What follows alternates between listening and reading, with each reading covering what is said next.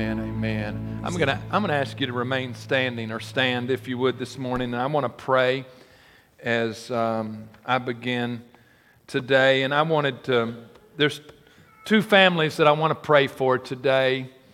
One of those is the Stoddard family. And most of you know that Greg and Sheila's granddaughter Emma passed away this week after, maybe almost a 2-year battle with cancer, and had an amazing memorial service yesterday. I also want to pray for Clay and Starla today. I know this week they've marked a year with baby Cooper in heaven with Jesus. And anyhow, I tell you what, before I pray, I just want to say that this summer we've talked about the overcomers, and we've looked at people in the Bible. And for me as a pastor, there's probably others, but these two families have challenged me in my own faith in the midst of, my unbelievable circumstances of what they've passed through. And just that overcoming spirit. And I guess my heart all summer is in the midst of what we're passing through, that God would give us an overcoming spirit. And, some people that have walked through the darkest days have been the brightest light to me as a pastor. And so I want us to pray, and I want us to pray for the Stoddards, and I want us to pray for the Phillips. If you would join me this morning. Father, today we come before your throne of grace in our time of need.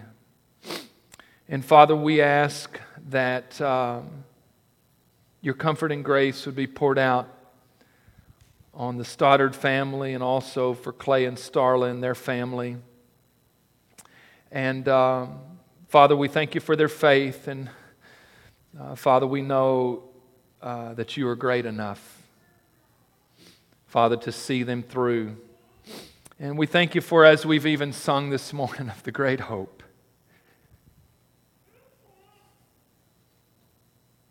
that we have of Christ in eternity. And we pray that it would change the way we live now, knowing the ultimate victory that is in Christ.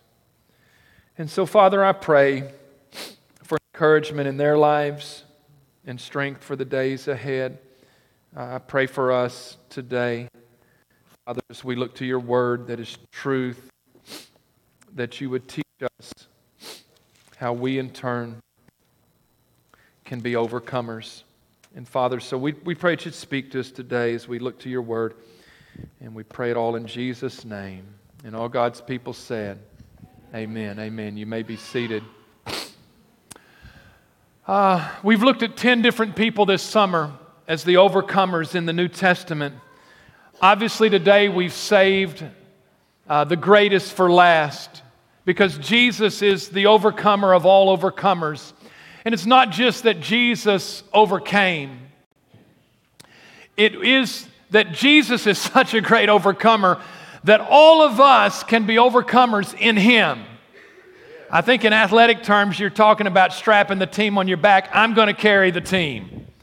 And Jesus carries the team. In fact, the only way that we are overcomers is because of what Jesus Christ has done. We are only overcomers in Him, the overcomer of all overcomers. I want us to look at a very simple yet significant story because of the truth that it teaches in Luke chapter 11. To just close out,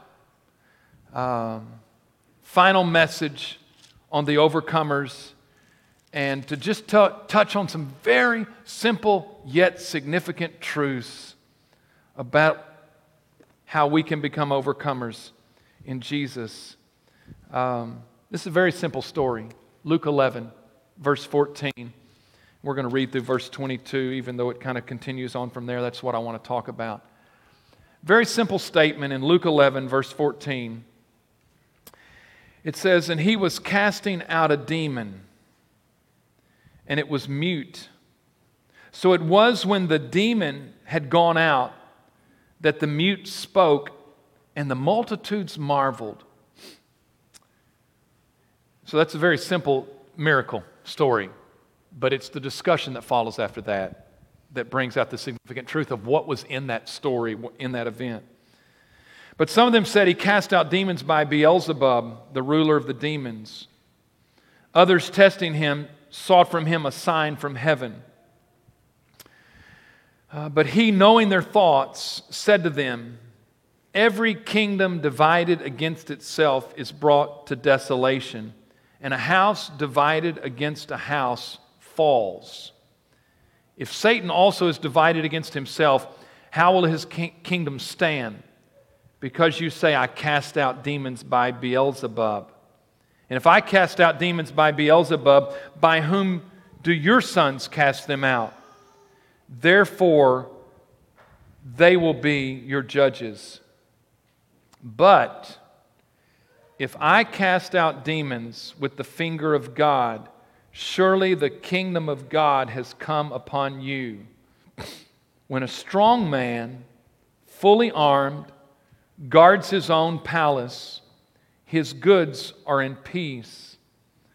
But when a stronger than he comes upon him and overcomes him, he takes from him all his armor in which he trusted and divides his spoils.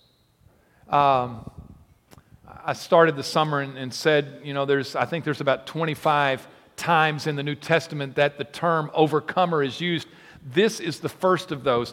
In verse 22, it uses the word overcomes. It's the word Nike that means to be victorious, to defeat an enemy, to win a contest, to overcome, to be victorious. This is the first time in the Scripture that it is used. Now, the message. Now, my sister said to me one time, she said, Daryl, when I hear you preach, it's so simple. I took that as a compliment from my sister Luann. I don't know if she meant it that way. And so sometimes these statements flash back. This morning, it's very simple, what we learn from the story. The truth is very simple, but maybe as a simple guy, it's like, this is where we need to settle down with just the simple truth. The simple truth that we learn from the story first is that Satan is more powerful than you are. Satan is more powerful than you are. We see the mute man in the story, even though it's one verse. It's not an elaborated story, but in the story it is the mute who is demon-possessed, and the demon has made him mute. That is our illustration, verse 14. And it's just kind of matter of fact. And he was casting out a demon, and it was mute. So it was when the demon had gone out that the mute spoke, and the multitudes marveled. The demon-possessed man in the story had been overcome by the forces of darkness and evil, by Satan, however you want to describe it. The first truth we have to deal with is this man had no power to overcome that. Otherwise, he would have done something about this before, right? But he has no power. Why is that? Because the simple truth that we learn from the Scripture is that when we are in our human state, apart from Christ, apart from God, in our humanness, we got to deal with this truth. Satan is more powerful than we are. We do not stand a chance in battling against Satan. Now, when Jesus discusses the implications of the story and what they accused him of, he makes the statement in verse 21. When a strong man, fully armed, guards his own palace, his goods are in peace. Now, the next verse he's going to talk about the quote-unquote stronger man, but we're not there yet. Verse 21, when Jesus talks about the strong man, in his mind, it is Satan. The strong man, fully armed, Satan has power. He guards his own palace. Satan has a kingdom and a realm of influence. His goods are in peace. He is in control.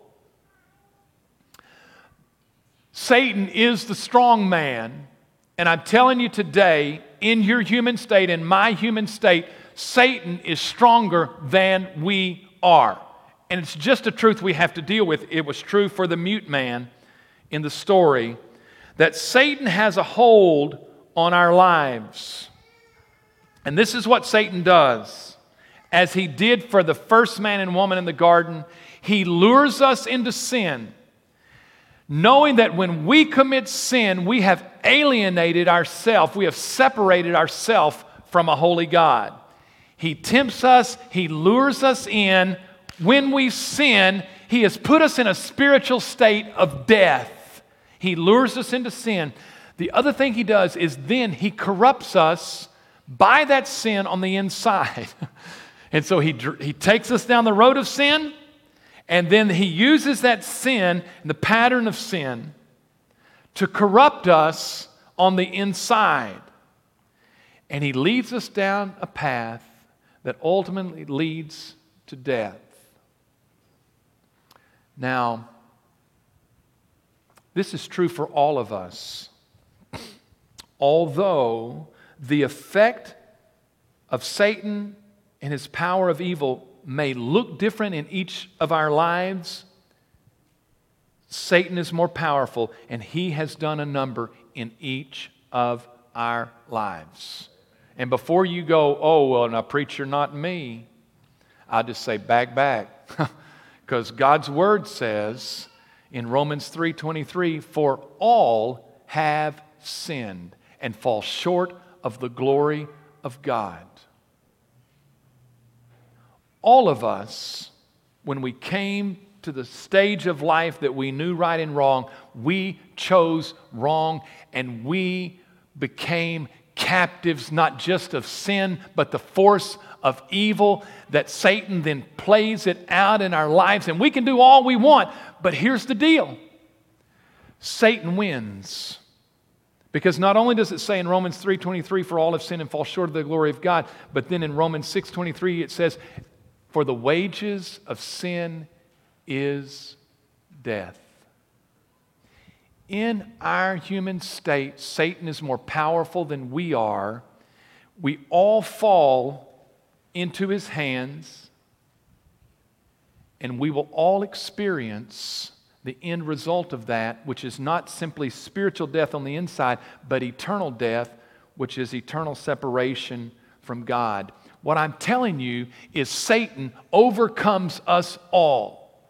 Any of us that are pitted against Satan will lose. We've already lost. That's in the story. But the second truth, I know that's like a downer. It's like, oh, wow, preacher, is there something more? There's more. The first truth is that Satan is more powerful than you are. Second truth, we learn it from the story. It's very simple. Jesus is more powerful than Satan. How do we know that? Well, you go back to verse 14, and he was casting out a demon, and it was mute. So it was when the demon had gone out that the mute spoke. That we don't even have detail of how Jesus did it. We have lots of these stories in the Gospels. The man had no ability to free himself from this demon, but Jesus does. The story is that simple. And it teaches us in the spiritual realm, the practical realm of this world, Jesus is more powerful than Satan is. And so in verse 20, Jesus says, but if I cast out demons with the finger of God, surely the kingdom of God has come upon you.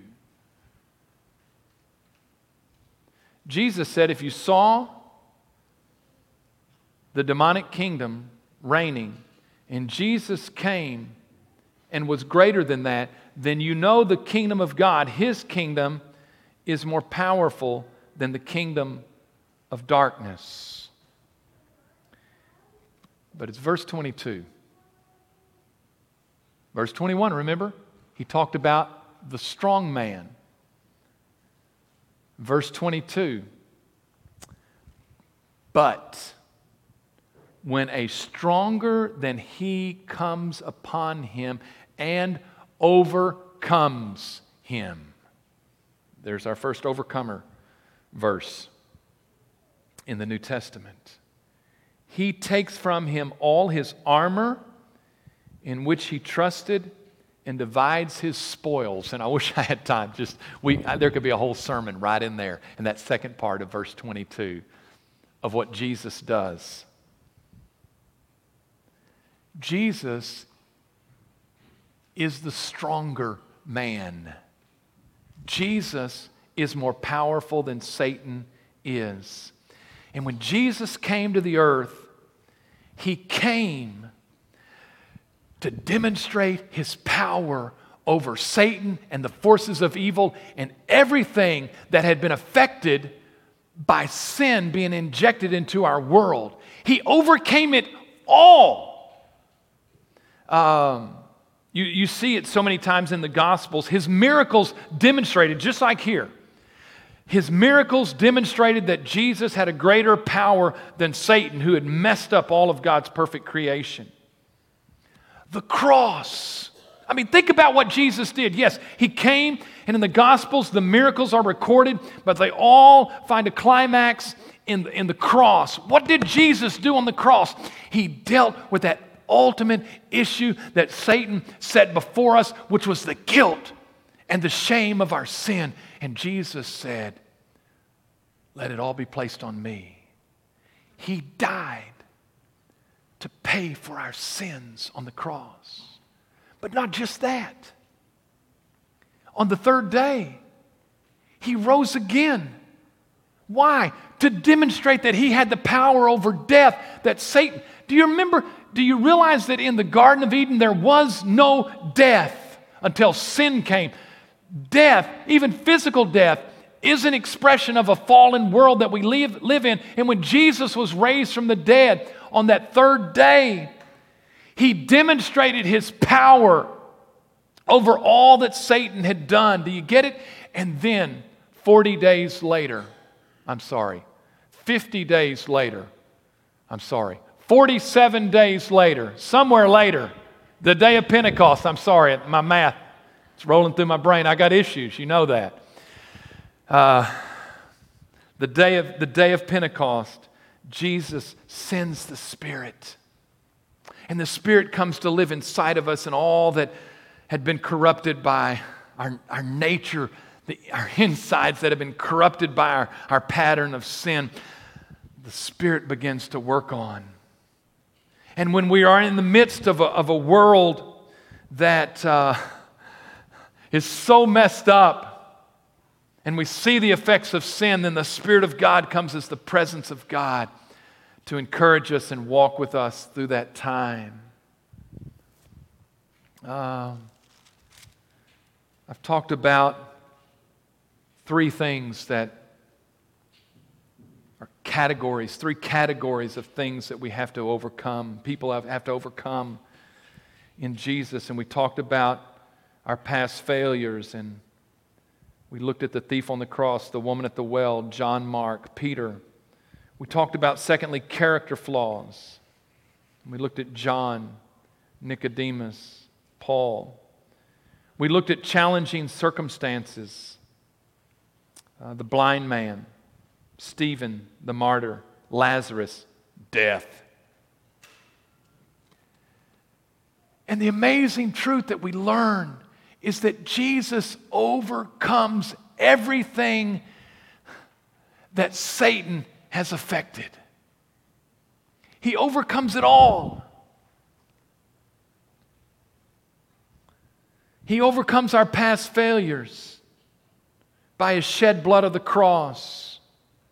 He overcomes our character flaws by the Spirit that comes to live inside of us and transforms us and lets us know of His presence.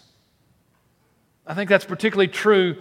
I said that we rise above our challenging circumstances by the presence of Christ that reminds us that He's going to get us home. And some of our families have been reminded that ultimately Jesus gets us home, and that's what gives us encouragement as we walk through some really hard circumstances in our life. Everything that Satan affected, Jesus overcame. And He demonstrated that through the miracles, the cross, the resurrection, and sending the Spirit on the day of Pentecost. The simple truth of the story is that Jesus is more powerful than Satan is. 1 John 4:4 it says, "He who is in you is greater than he who is in the world." Jesus said in John 16:33, "These things I have spoken unto you, that in me you may have peace. In this world you will have tribulation, but be of good cheer. I have overcome the world." Because Jesus is greater than Satan is. Well, there's one final truth, and this is where we end the whole sermon series, and this is the punchline. This is it. In Jesus, we overcome. In Jesus, we overcome. Satan is greater than we are. We have no hope to overcome Satan. No, he's drawn us all in, and we will someday, in our humanness, in our state, in our fallen state, we will experience the ultimate effects of that, which are death and hell. We don't have any hope. There's only one person, and that's Jesus, who is greater than Satan. Our only hope is in Him. It's our only chance. There is no other way to overcome except in the overcomer of all overcomers, who not only overcame Himself, what He dealt with. Well, in fact, I guess I need to say that. You know, each time we've had a character in the New Testament, and we said, what was it that they overcame? Was it their past failures? And you think about Jesus. No, not past failures. Character flaw? No, Jesus was perfect, not a character flaw. If I had to put Jesus in one of the categories, it's challenging circumstances. Here it is. What was Jesus' challenging circumstance? And you see it come to a head in the Garden of Gethsemane. The weight of the world was placed on His shoulders. Our sin, the brokenness, everything. I think that's why He cried out on the cross, my God, why have you forsaken me?" Because the sins and the brokenness of our world were placed on the shoulders of Jesus. Jesus is so great. He not only overcame what He faced, but really what He faced was whatever it is we all had to overcome. Jesus took care of all of that. What I would describe as the weight of the world. In Jesus we overcome. In Romans 8:37, Paul says, "Yet in all these things we are more than conquerors or overcomers through Him who loved us." We do not overcome on our own. We only overcome through Jesus. 1 Corinthians 15:57, but Paul says, "But thanks be to God who gives us the victory," same word, "through Jesus Christ our Lord." It is only through Jesus that we overcome. He is our only hope. If Luke 11:22 is the first time that overcomer is used, I've described to you that over half, or maybe about half of the instances of this word being used are in the book of Revelation. And so I want to come just in these last few moments to the end of the book, the end of the story, where it talks more about the overcomers and overcoming than any other time. And I'm intrigued. This is just Brother Darrell's rendition of this in Revelation 5. Revelation 4, John sees this vision of God on the throne. And there's this, I don't know, it makes me kind of laugh, but I'm a little weird. In Revelation 5, it's like there's a scroll with 7 seals. And the angels begin to look around, and John's sitting there, and they go, there's no one worthy to open up the scroll. And there's just this suspense in heaven, even though God and everybody except for John who's standing there knows what God's about to do. But it's John like, man, nobody's worthy. There's nobody to... the scroll were the events that were going to unfold. And for God to be holding that scroll is to say, I'm in charge. Hear this, church. I am in charge of the events of human history. My hand is on the scroll, and there's 7 seals. But there's this suspense in heaven. It's like, there's nobody worthy. And John begins to fret about this. You can read this in Revelation 5. And all of a sudden, the angels, it's like, hey, buddy. It's like patting a little kid on the head. It's like, hey, it's all right. And there's a statement. It says in Revelation 5:5. It wasn't one of the angels. It was one of the elders. But one of the elders said to me, do not weep. Behold, the Lion of the tribe of Judah, the Root of David, has prevailed, but it's that word overcome, has overcome to open the scroll and to loose its 7 seals. And the rest of the chapter is just about the Lamb who was slain before the foundations of the world, who is worthy.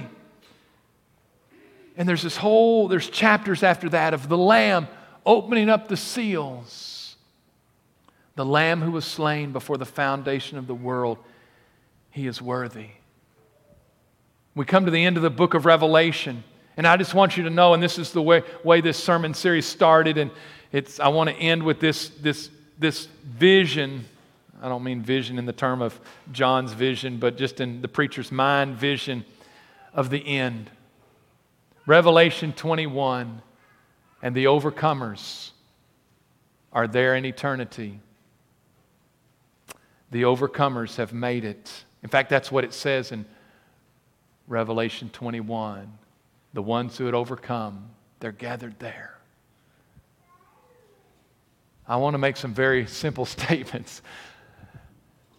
The only overcomers are those who were in Jesus Christ. There's no other way. You're not going to be there. You're not going to be a part of the Overcomers Club. No, there's no other way.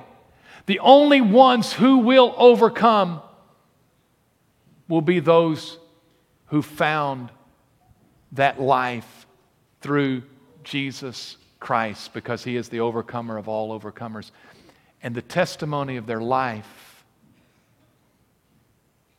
I guarantee you, will not be about great exploits of how they won great victories.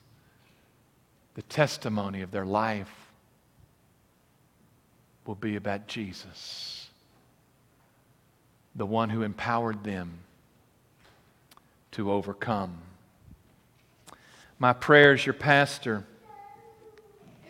through all this summer and the days ahead, the reason we have looked at all of this is that someday you and I will stand in that place to give testimony of how we've overcome through Jesus Christ. How the blood of the cross took away our sin that stood between us and God. How the Spirit of God that dwelled inside of us transformed us and changed us day by day in our journey here to be more like Jesus. How His presence helped us rise above the challenging circumstances of our life, and ultimately even to stand in that place to give testimony. It was through the power of Jesus that He got us home. and we overcame through Him. Would you stand with me today? I want to say this, that before I pray, that if you have never come to the place in your life like Wyatt testified to today, to say, I'm not going to make it on my own. I need Jesus, and I ask that His blood be placed on my life. There's nothing more eternally significant today than that, to make that decision. At the end of the service, I'm going to be standing at the front. We won't have a traditional invitation as we normally would, but I'll be at the front. You can come as people have come in the past, the last several weeks. If you'd like to meet me, Byron Cricket are also available if you'd like to reach out to us. If you just need somebody to pray with you. Maybe you've already taken that step and you need to follow the Lord in believer's baptism as Wyatt has done.